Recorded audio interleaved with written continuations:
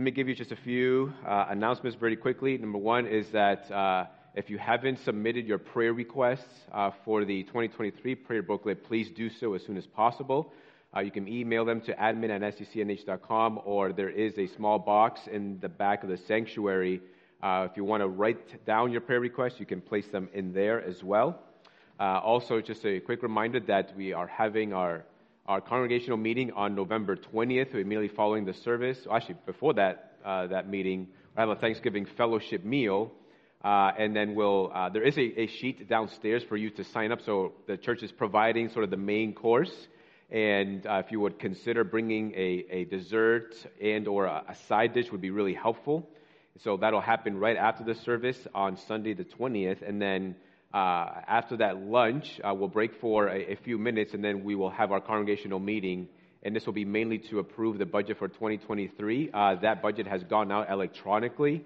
And so please take the time to review that. If you have any questions at all, please see Jay Smith. And if you haven't received it yet and want to see it, then send an email to Brooke or see Jay Smith, and they'll make sure that you get a copy of that as well.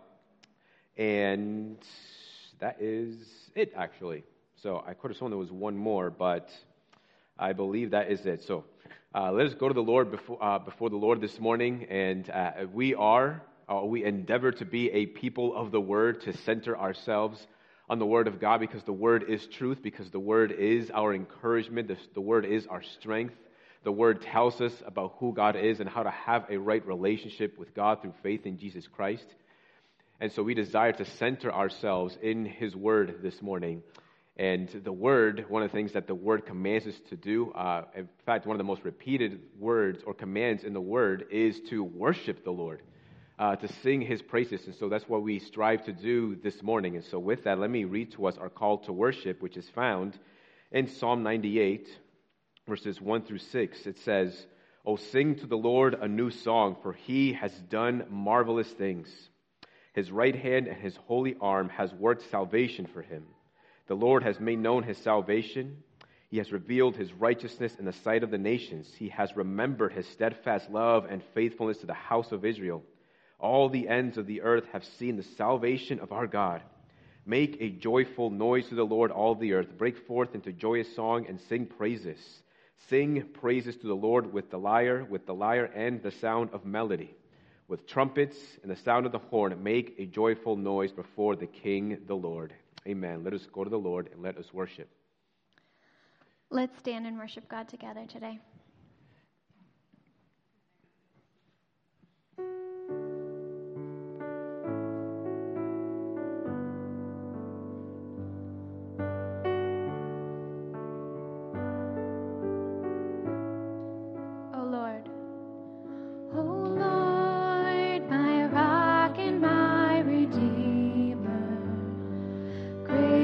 Treasure of my longing soul.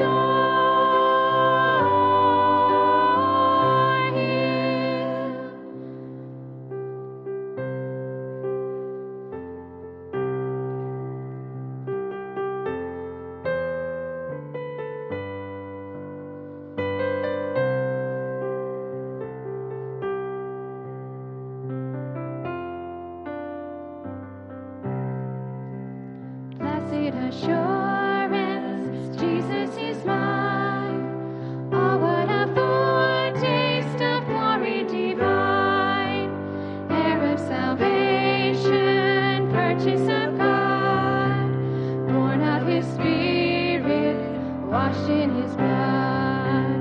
This is my story, this is my song, praising my Savior all the day long. This is my story, this is my song, praising my Savior all the day long. Perfect submission, perfect delight, visions of rapture now burst in my sight.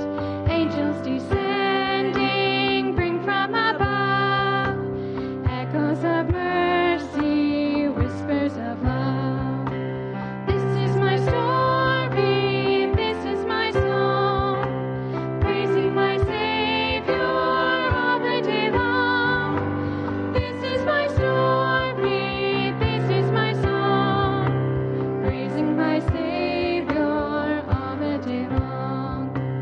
Perfect submission, all is at rest. I and my Savior am happy and blessed, watching and waiting, looking above, filled with His goodness, lost in His love. This is my story, this is my song, praising my Savior all the day long.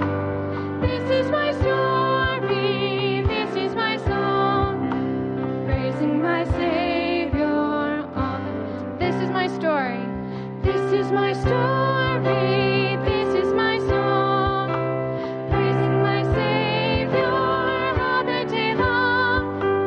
This is my story, this is my song, praising my Savior all the day long.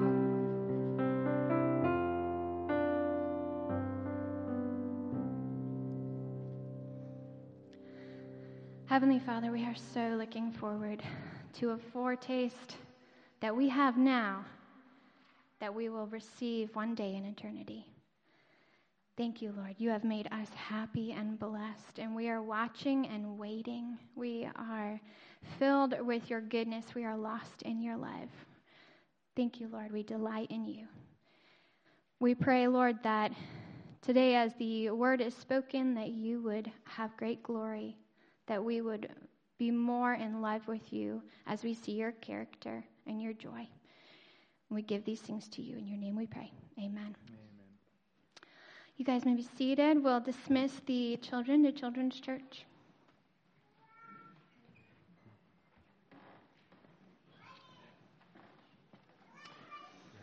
I'm going to read to us from Matthew chapter 4, verse 4, and then we will spend some time in prayer.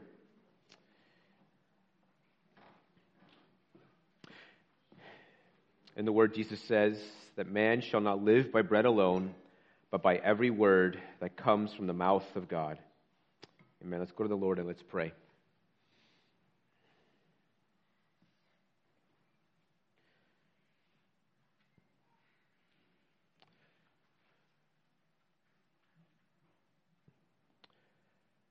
Father, your word tells us that your word is a lamp unto our feet and a guide unto our path. Your word is also the means by which we live. That is, that we live spiritually, for the word tells us also that we are dead in trespasses and sins because of our unbelief in Christ. But it is your word that makes us alive. It is your word that sustains us, your word that equips us, your word that gives to us everything that we need for life and godliness. It is your word that perfects us and gives us all that we need for every good work. That is, every work that is honoring to you and glorifying to you. Lord, and so we come before you this morning, and we come as the people who are hungry for your word, recognizing our need and our deep dependence upon your word that is living and active.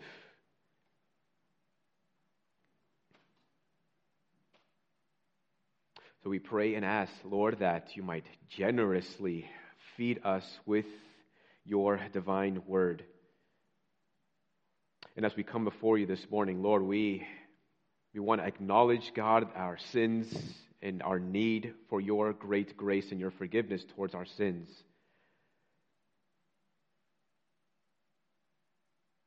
Lord, forgive us for the ways in which that we may have developed a palate for the things of the world and for the pleasures of sin, rather than feasting on the delicacies of your word. Forgive us, Lord, for those moments that we have deemed the things of the world to be much more savory than your divinely inspired word. So we come before you this morning looking to reorient our hearts and with a desire to grow in a deeper hunger for your word, to grow our palate, to have this desire to take in and to receive your word and to see how good it is. To be reminded of your sweet forgiveness, to be reminded of your great grace. Restore us to yourself this morning. Lord, would you help us? Help us to be a people who are of the word, to feast on your word on a daily basis. Lord, help those in our church who struggle with a consistency in being in the word. Lord, give them that discipline, give them that consistency. Lord, give them that self-control to be in your word, to be daily in it, to think about it, to study it, to be mastered by it.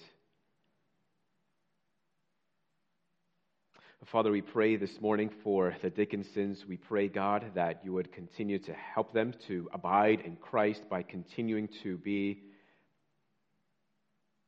a man and woman of the word.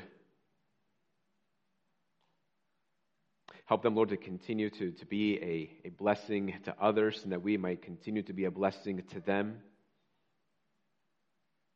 We pray that you would give to them, Lord, the desires of their heart, all to your eternal glory.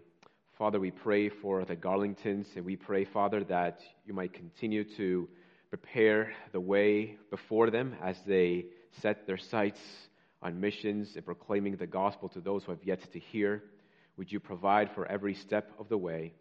Continue to unite them in the gospel of Jesus Christ, unite them in marriage. Father, we pray for the little one in Kelsey's womb. We pray that you continue to grow this precious life. Father, we pray for those in our church who are in a season of trial, perhaps a season of suffering. Certainly such seasons can be, it's easy to be overcome with a plethora of emotions. But God, we pray that regardless of how they feel, Lord, that they might anchor their feelings on your word, that they might, even in dark and difficult seasons, to be people of the word, to trust in your truth, that you are a God who is good and gracious in all seasons, that you are a God who has promised to never leave or forsake his people. Help them, Lord, to believe in the truths of your word and in the deep and very great promises of your word.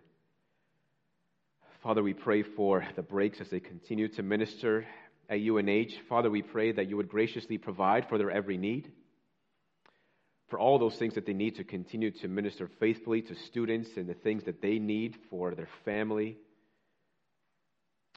Father, we pray that you would deepen their understanding of the word. We pray that they might daily fill themselves with the words, that they might continue to pour out your word as they minister to students. We pray that you would give them a winsomeness and persuasiveness to compel students to come to Christ. And Father, we pray for a great salvation on that campus, that many hearts would turn to the Lord Jesus Christ in faith and repentance. Father, we pray for another revival, for another awakening in New England. We pray, God, for an awakening that is grounded in the truth of your word, that many upon many would turn to Jesus Christ as their Lord and Savior. Father, we pray for the upcoming elections this week as many go to vote. Lord, help us to be reminded of your word. Your word tells us that you put people in positions of authority to be terrors to wrongdoing and to approve what is good. And God, we pray that you would put such people in those positions of authority. And God, we pray for wisdom. We pray for guidance. Help us to be a good stewards of the knowledge that you have given to us, to be able to make well-informed and wise decisions as we go to the polls. And lastly, Father, we pray for those whose occupation consists of physical labor. Lord, we pray that you might continue to give your people strength as they work day in and day out.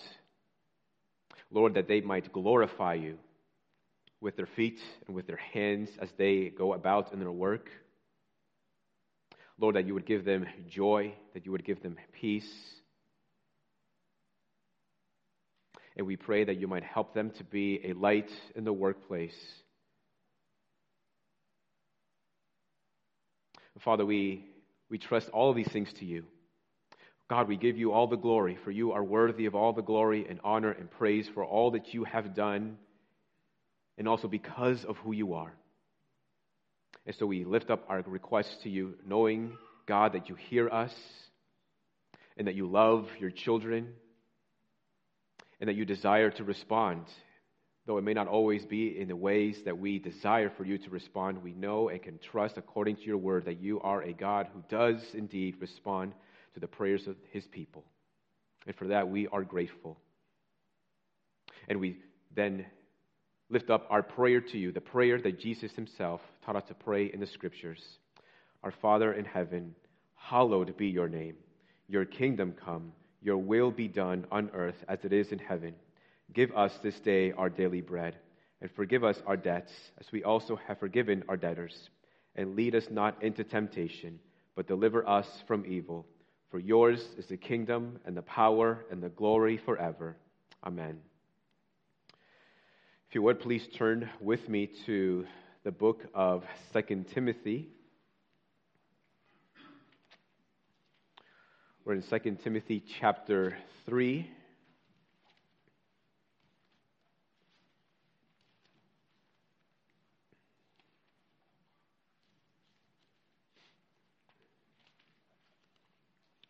Second Timothy 3, verses 16 and 17.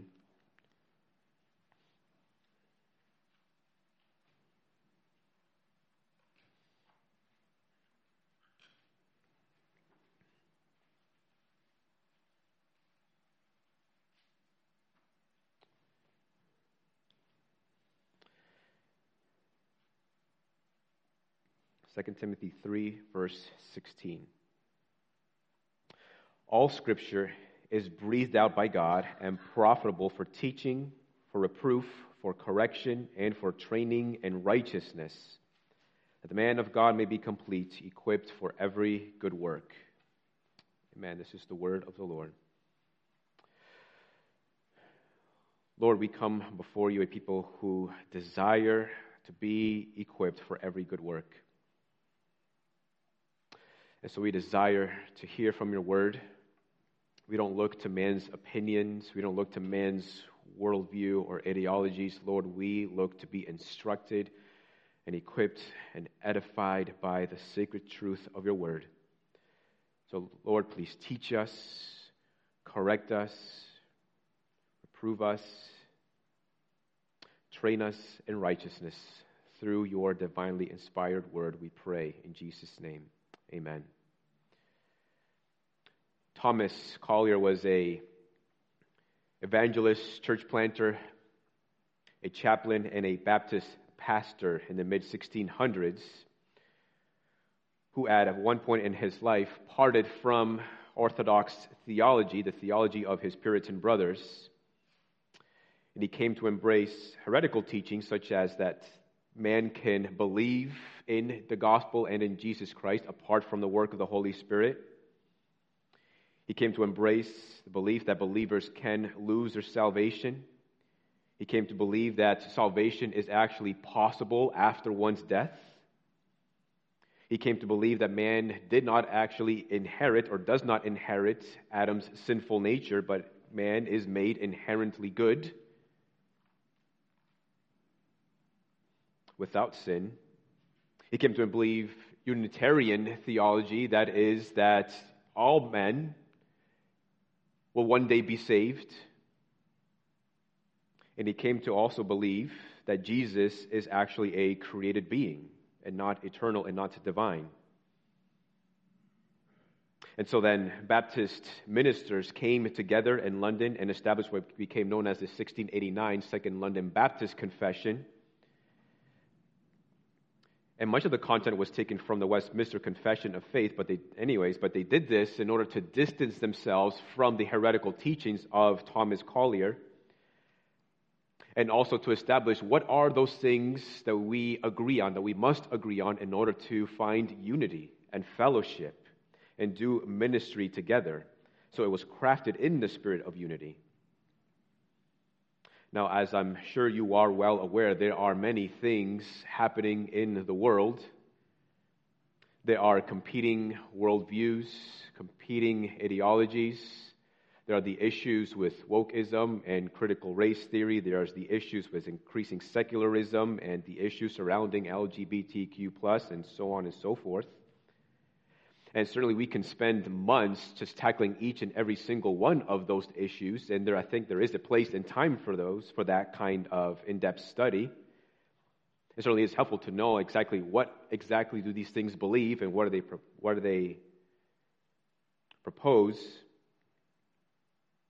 But we also, in times like these, need to remember what exactly do we believe. We need to deepen our faith in what we believe. And one of the great values of having confessions like the Westminster or the London Baptist Confession is that they take what we believe in the Scriptures and present them in a concise way. Like, these are the things that we believe. And while it is helpful to at some length to understand and study some of the ideologies and worldviews that are out there in the world, it is most important to make sure that we understand and believe the fundamental teachings of the Scriptures, because this is what will help us to understand what is wrong with those competing worldviews. This is what helps us to know the truth and how to speak truth into the lives of the world. And so with that, we then turn to the Bible, the very first article in this confession of faith, because the Bible is essentially where we get our understanding of who God is and what salvation is and what is sound doctrine and sound teaching. Now, we'll say as a disclaimer, for a topic such as the Bible, it deserves, I think, to consider some of the external evidences that points to the authenticity of the Scriptures. However, this, I don't think we have the time, nor is this the place to consider this, perhaps in a separate Bible study, because we can certainly point to the thousands of manuscripts written in Hebrew and Latin and in Greek that attest to the reliability of the Scriptures, the fact that there are more New Testament manuscripts than there are 1,000 times more than any other ancient Greek texts. We can talk about the consistency of the scriptures written over a period of 1,500 years by 40 different authors, and how they all essentially point to the same things, and how they're all consistent in saying the same things.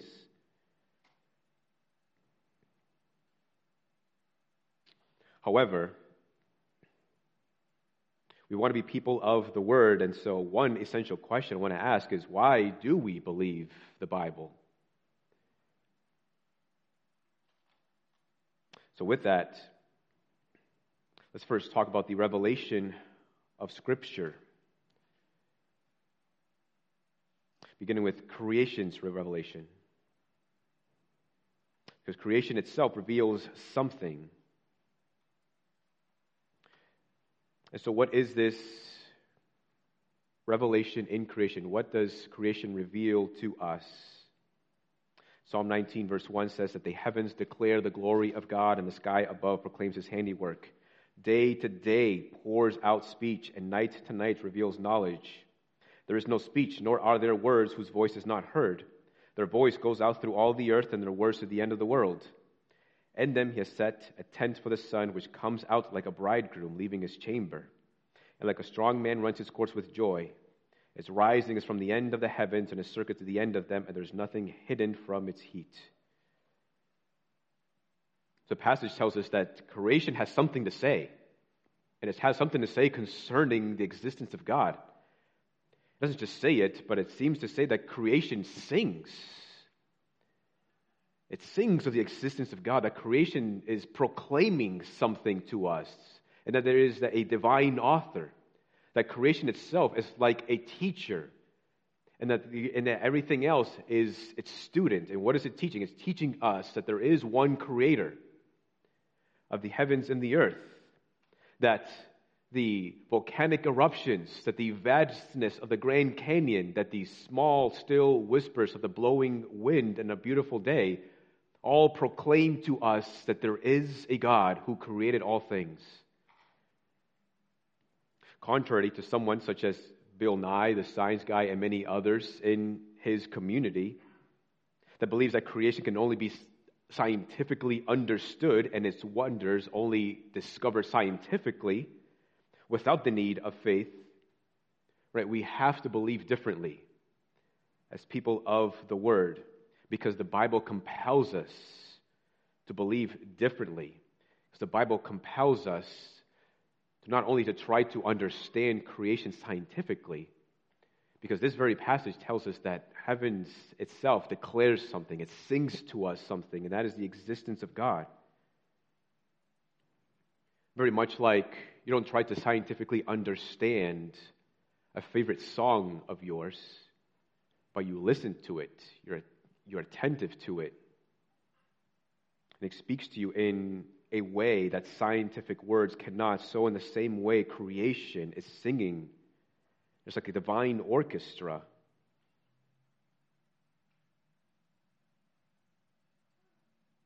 So creation is intended to declare the glory of God, but there is another use to creation.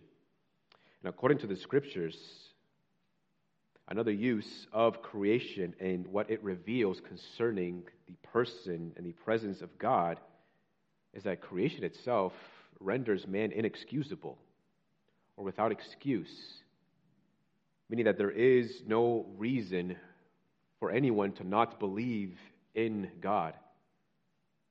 Romans 1:20 says, "For his," or God's, invisible attributes, namely his eternal power and divine nature, have been clearly perceived ever since the creation of the world and the things that have been made, so they are without excuse. The problem is that man is unable to interpret rightly what he sees in creation. And that is because of sin, because of man's sin. Romans 1:21 tells us, "For although they knew God, they did not honor him as God nor give thanks to him, but they became futile in their thinking, and their foolish hearts were darkened. Claiming to be wise, they became fools." Ephesians 4:18 says, "They are darkened in their understanding, alienated from the life of God because of the ignorance that is in them due to their hardness of heart." Because of sin in the world and sin in our hearts, Sin affects our ability to interpret. Right? I think that if there were no sin in the world, in a perfect world, that we would be able to remember everything, that we would not forget, that we would be able to recall things, that we would be able to remember things exactly as they happen. But instead, because of sin's effect upon the mind, we cannot always remember. We have a tendency to forget. And even the things that we remember, sometimes we remember them incorrectly. The things that we so wish to recall, we're not always able to recall. And we are not able on our own to interpret the song of creation. It's like sin is like this virus that has invaded the system of the human heart and the system of the human mind. Hence why we then need special revelation. So we have the revelation in creation, but we also have revelation in Scripture. Now, special revelation is different things in the Scriptures. Special revelation is, especially in the Old Testament, we see they're the direct acts of God, such as the Exodus, when God performs many miracles in order to deliver his people from slavery in Egypt. Special revelation can be the dreams and visions that we read of in the Scriptures, such as Jacob's ladder, that Jacob had about the ladder and that ascends into heaven. The most vivid and explicit revelation of God is seen in the incarnation of Jesus Christ, with Jesus, the Son of God, who descended from heaven, was born of a virgin, lived a human life, sinless, spotless, perfect, and died on the cross for the salvation of his people, is a special revelation of God.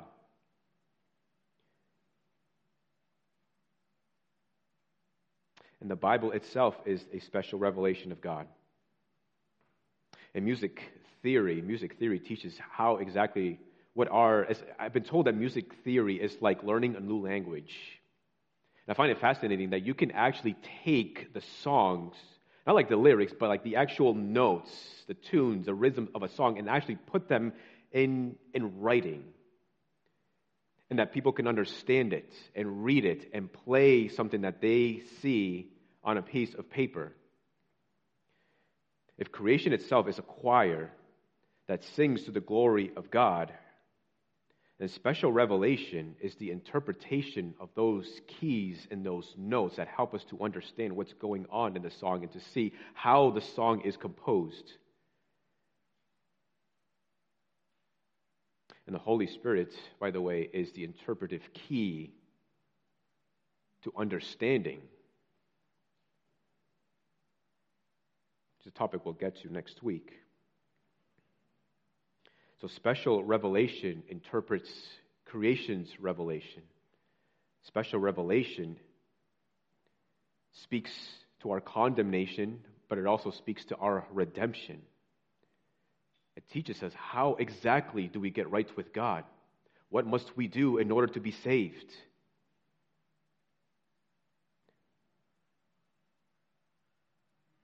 Next, let's also consider the nature of Scripture. Right, if we're going to be people of the Word, if we're going to fellowship with one another, find unity with one another, there are certain things that we must believe about the Bible. We must first believe that the Scriptures are the inspired Word of God. For the Scriptures to be inspired means that God's direct act upon a human author, that he directly acts upon a human author, resulting in the creation of perfectly written revelation. So the Bible is God's Word, even though it has as its authors human beings. But the fact that the Bible is inspired and that God comes upon the individual to write this revelation does not mean that there's like this possessedness that takes control of the person writing the words, but that the Spirit of God comes upon the person without overriding freedom of the will to write God's Word, using the knowledge of the author, their knowledge of language, and their literary style in order to write this written revelation. As we read earlier, 2 Timothy 3:16, that all Scripture is breathed out by God, given by God, inspired by God. And these Scriptures are self-authenticating. They point to themselves as the divinely inspired Word of God. There's numerous places in the Old Testament where the Old Testament is identified as a Word of God. We have records of direct speech from God that are recorded for us. We have records of dictated speech where God speaks to an individual or a leader or a prophet to speak specific words to a people or to a specific person. Jesus himself appealed to the authority of the Old Testament when we read in the Gospels in several places when he says, "Have you not read?" Pointing to the Old Testament. For example, Matthew 4, 1 through 11, or 12, 1 through 8. Jesus even uses the Old Testament to point to his divine authority and identity. John 5, 39 to 47, for example. Jesus affirmed divine authorship of the Old Testament. For example, Mark 12:36, Matthew 15, 1 through 11. And even New Testament authors recognize the Old Testament as sacred scripture, for example, in Acts 17. And fascinatingly, the New Testament authors recognize their own writing as scripture. 1 Corinthians 14:37, the Apostle Paul writes, "If anyone thinks that he is a prophet or spiritual, he should acknowledge that the things that I am writing to you are a command of the Lord." If anyone does not recognize this, he is not recognized. 2 Peter 3:15 says, "And count the patience of our Lord as salvation, just as our beloved brother Paul also wrote to you according to the wisdom given him, as he does in all his letters when he speaks in them of these matters. There are some things in them that are hard to understand, which the ignorant and unstable twist to their own destruction, as they do the other scriptures." So even Peter himself says that the writings of Paul, though some of it are difficult to understand, some people in ignorance twist them just like they do the other scriptures. So we saw the writings of Paul as sacred scripture. The nature of Scripture is also that it is infallible and inerrant. This word has come to mean essentially the same thing, but infallible means incapable of erring, and inerrant means without error.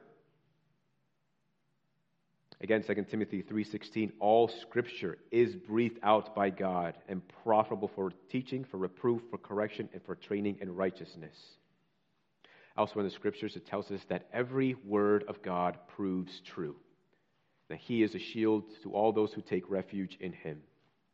That every word of God is true, that it is pure, that it is without error. And the only way that we can find refuge in God is because God's word is true.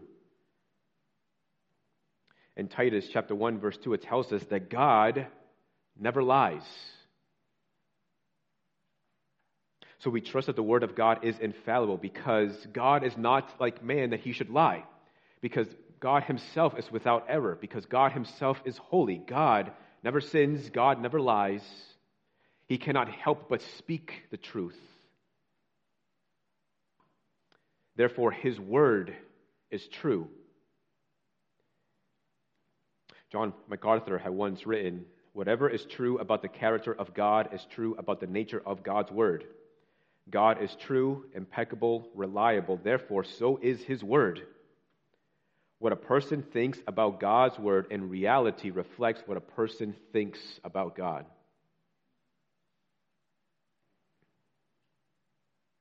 The Scriptures are sufficient, meaning that Scripture contains all that we need for life and godliness. That there's no need to add or to subtract the Word of God. Nothing is missing. It has all that we need. In Jude 1, verse 3, "Beloved, although I was very eager to write to you about our common salvation, I found it necessary to write, appealing to you to contend for the faith that was once for all delivered to the saints." The faith that is written for us in the Word of God, the faith that tells us how to get right with God, the written revelation delivered once for all the saints, for all time. We should not expect that there's going to be a Bible 2.0, a Bible 3.0. or a different version of the Bible that will tell us something differently. It's not like the iPhones that are upgraded each and every year that doesn't really do that much different than the previous year, with a little tweaks here and there. The Bible, the Word of God, is sufficient for all people and for all times, no matter what age you live in.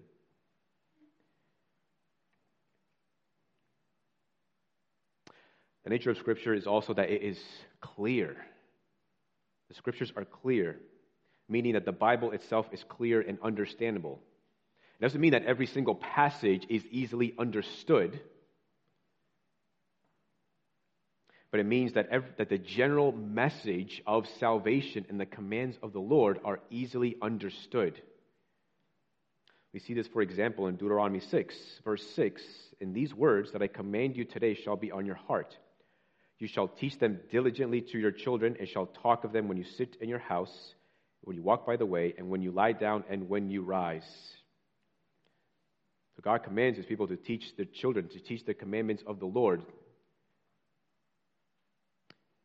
And the fact that they can be taught to children means that they are understandable to children. Psalm 19:7, "The law of the Lord is perfect, reviving the soul. The testimony of the Lord is sure, making wise the simple." So taking these things into consideration, that this Bible is the inspired Word of God, that it is sufficient, that it is infallible, that it is inerrant, that it is clear, what does it then mean for us? It means that the Bible is absolutely authoritative and therefore requires our full submission. Why should we believe the Bible? Because it is the very Word of God. Because it tells us how to get right with God. Because it tells us that apart from faith, that we stand under the judgment of God.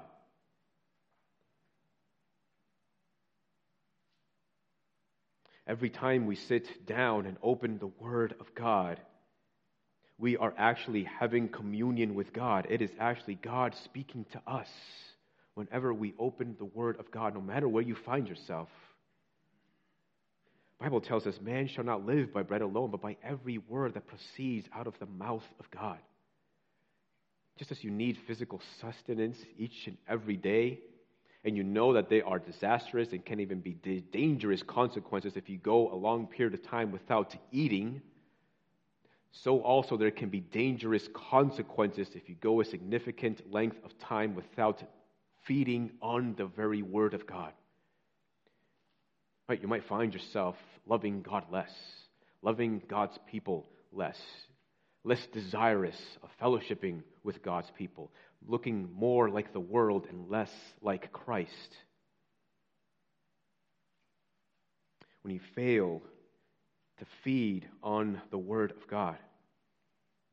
The Word is our wisdom. The Word gives us direction and guidance. And because the Word of God is true, because God Himself is true, we can always trust that His Word will never mislead us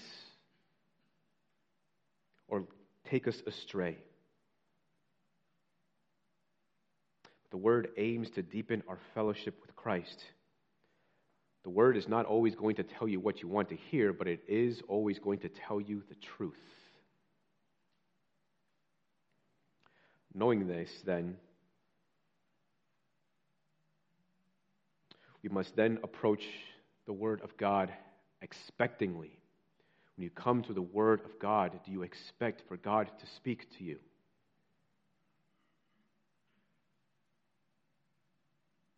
Do you expect to come hearing from God? Do you expect to come away with some way to apply the Word of God? You come expecting that God might correct a particular pattern in your life.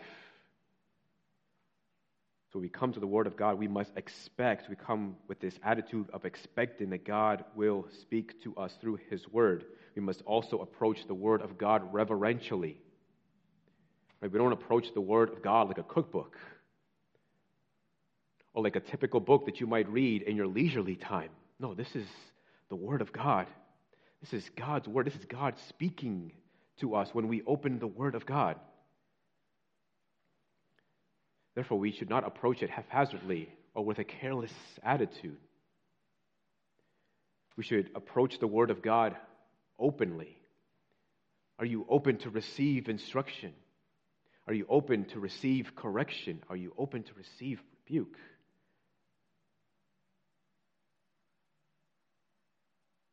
Or are you closed-minded? Are you stuck in your ways, stuck in your own patterns of sin, unwilling to change? Right, then you're not approaching the Word of God openly. You must also approach it carefully. Carefully, right? You don't read, say, a cookbook like a narrative. It's almost impossible to do.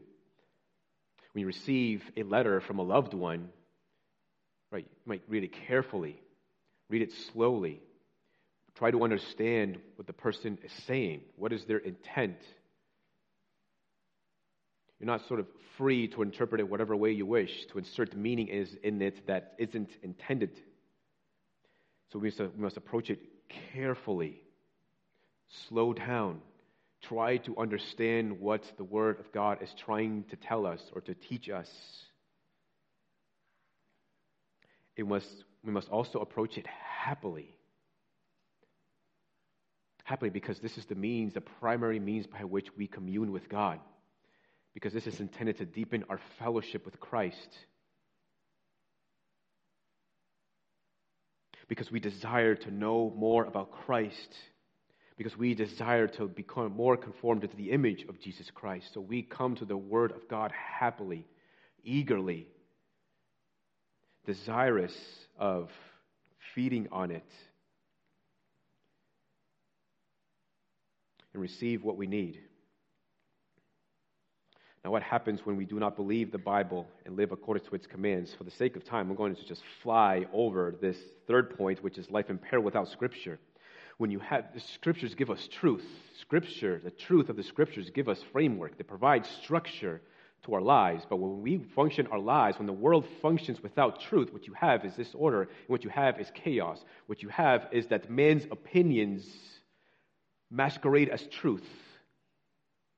What you have then is that feeling becomes objective truth and reality. That people then do what they feel. Well, this feels right to me. This is what makes me happy. Therefore, it must be true, and this must be my reality. And if you say that it is wrong, right, there's no place for you in my life. There's no place for discussion. Whereas the whole idea behind worldliness and secularism, the whole idea behind transgenderism and the changing of one sex to another sex, which is physically impossible to do no matter how many surgeries one is able to get.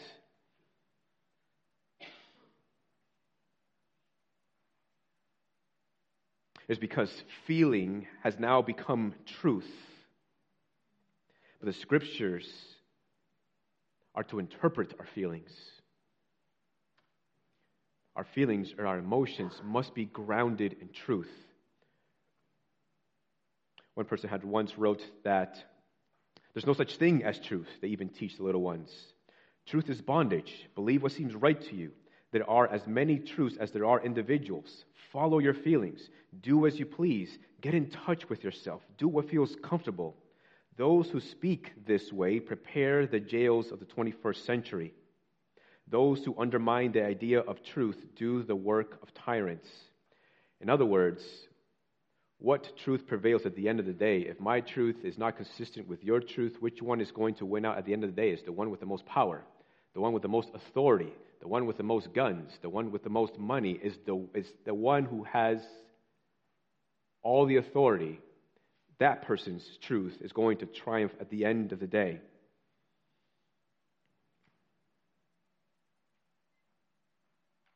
So we must allow our lives to be structured and anchored according to truth. And that is the truth of the sacred Scriptures. And what the Scriptures do, what the truth does, is that it places limits and boundaries. It teaches how to live prosperously and live rightly. And within those boundaries, it's like a master musician. A master musician doesn't become a master musician by practicing and trying to master multiple instruments at the same time. No, it's by dedicating his time and energies and perhaps even his entire life to mastering one single instrument. And in mastering that one single instrument, he becomes so acquainted with that instrument that they know it well. better than most people, and in it finds an incredible sense of freedom. Or it's like a master painter who limits his painting to a canvas.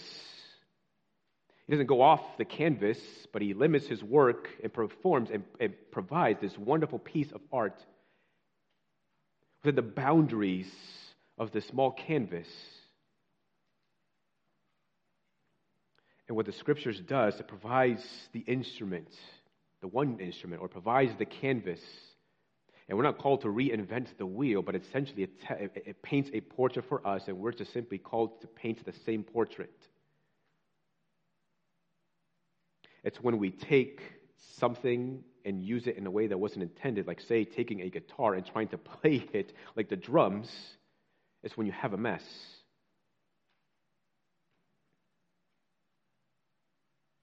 And what's happening now in the world and society and culture with this feeling and feeling being truth is that it's not sustainable. It's not going to last long. Either because God will make this incredible change, and I pray for that, or society will essentially crumble and destroy itself, because you can only live by lies for so long. And the only way that we can live rightly and ordered lives, the only way that we can be prepared to pick up the pieces, is by making sure that we are immersing ourselves in the truths of the Scriptures. And the only way that we can speak accurately and into the worldviews that we encounter is by making sure that we are immersing ourselves in the truth of the Scriptures.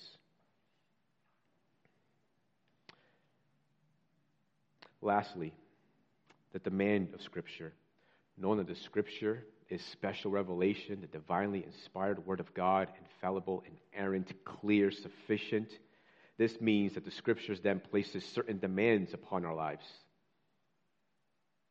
And there are several upon several demands that we can talk about, but just to name a few, one of the first and primary and foundational demands that Scripture places upon our lives as the authoritative Word of God is to believe and to repent. To believe in the truth, to believe that there is a God, to believe that there is a Savior, to believe that we are sinners in need of the salvation of Jesus Christ, that apart from that salvation, then we are condemned as sinners. We must believe and repent, turn away from our sins, and cast our lives upon the hands of Jesus Christ. In Luke 3, verse 10, the crowds asked John the Baptist, "What then shall we do?" And he answered them, "Whoever has 2 tunics is to share with him who has none, and whoever has food is to do likewise." Tax collectors also came to be baptized and said to him, "Teacher, what shall we do?"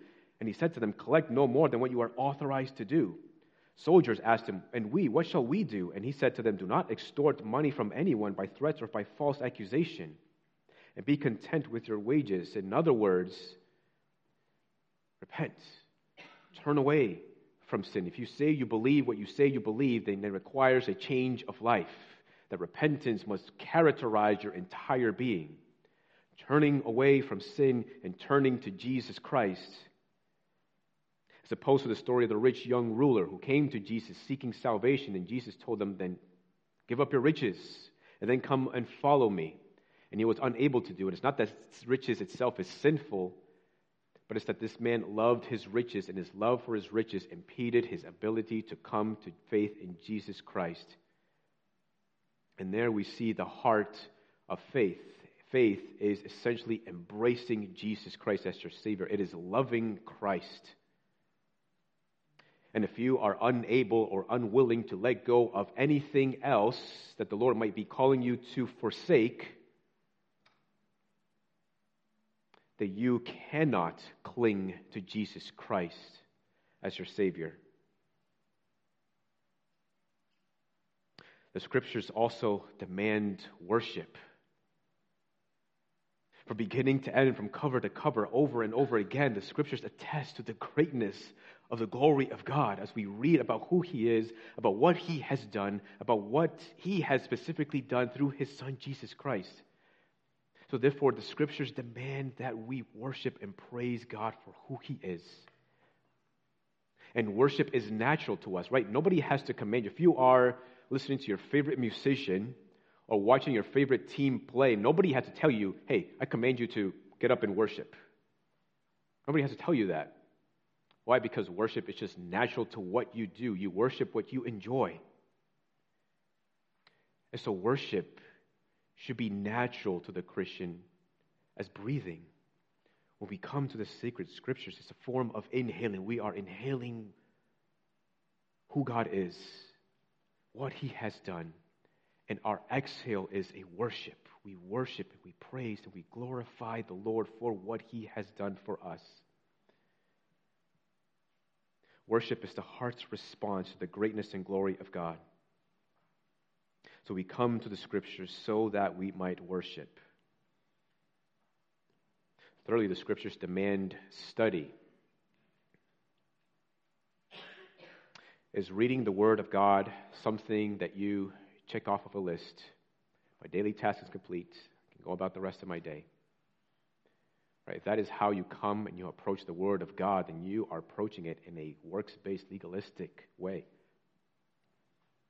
Because we primarily come to the scriptures for the sake of relationship, because we desire deeper communion with Christ, not to just simply check off our list.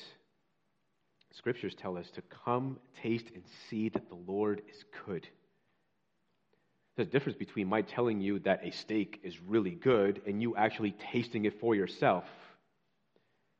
Because when you actually taste it for yourself, you actually experience how good it is. And this is what the scriptures demand of us, to come and taste and see that the Lord is good. A passage like that demands that we study the scriptures, that we slow down, to take the time to chew on what we're reading, to think, to meditate, to understand. And sometimes that requires considering the words. Sometimes that requires considering the grammar. Sometimes that means considering the word picture, or the illustration in the passage, trying to understand who are the characters in the passage and what are they intended to teach us about what to do rightly and what not to do. And it is this tasting and seeing in the Word that actually helps us to walk rightly before the Lord. John Owen points to this relationship between study and life when he says, diligent, constant, serious reading, studying, meditating on the scriptures with the assistance and direction of all the rules and advantages for the right understanding of them, or the tools that you might employ in understanding the scriptures, accompanied with the continual attendance on the throne of grace for the presence of the Spirit of truth with us, to lead us into all truth and to increase His anointing of us day by day, shining into our hearts to give us the knowledge of the glory of God in the face of Jesus Christ. The Word of God demands serious reading and serious studying, so that we might know Him rightly and so that we might also live rightly. The Scriptures also demand obedience. Do you come to the Scriptures, when you open the Scriptures, do you come to the Scriptures with an intent of obeying? Or are you stuck in your ways? Are you stuck in your patterns of sin and unwilling to change? Are you willing to have your mind changed?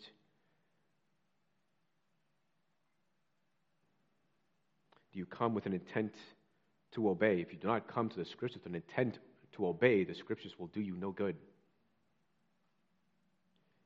Matthew 7:24, Jesus says, everyone then who hears these words of mine and does them will be like a wise man who built his house on the rock. And the rain fell and the floods came and the winds blew and beat on that house, but it did not fall because it had been founded on the rock. And everyone who hears these words of mine and does not do them will be like a foolish man who built his house on the sand. The Scriptures demand obedience.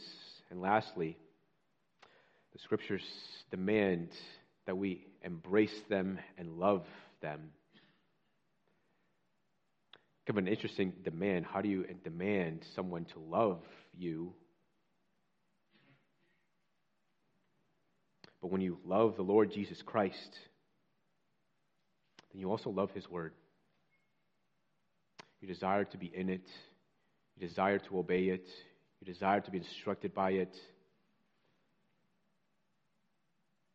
Psalm 119:46, the psalmist writes, I will also speak of your testimonies before kings and shall not be put to shame because I find my delight in your commandments, which I love.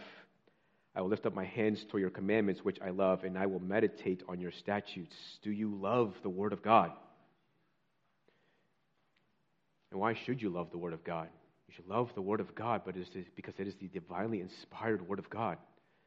Because it gives you wisdom, because it gives you instruction, because it tells you how to have a right relationship with Christ, because it's through the scriptures and what it reveals that you are saved from your sins.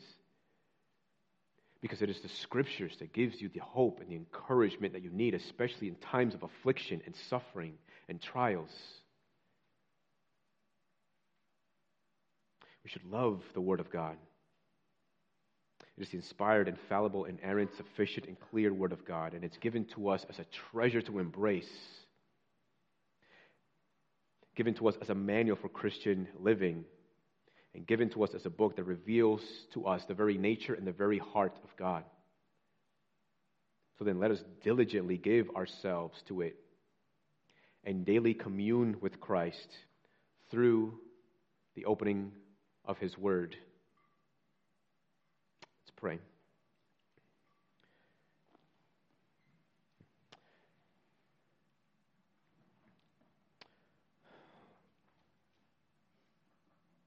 Lord, anchor us in your word. Help us to be people of the word.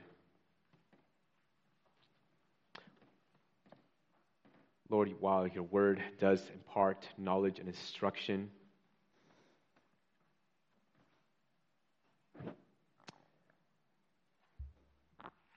the scriptures also demand that we do something with that knowledge and understanding, and that is to live it out.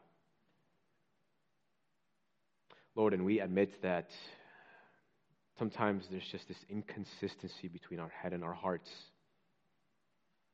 We know what is right, but we fail to do what is right. But Jesus says that the wise person is not only the one who heeds your words, but is also the one who obeys your word. Lord, help us to obey your word. And only through the obedience of your word can we know it more intimately and understand it accurately. And that makes us better equipped to teach the truth and share the gospel with unbelievers. We thank you for your word. Lord, through your word, equip us with all that we need for life and godliness, and equip us for every good work. We pray in Jesus' name, amen. Amen. God's word is true. No matter what we're feeling, no matter what we go through in life, we have this solid rock of scripture to stand on. So let's stand up together today and proclaim together his great faithfulness, his never-changing love and truth.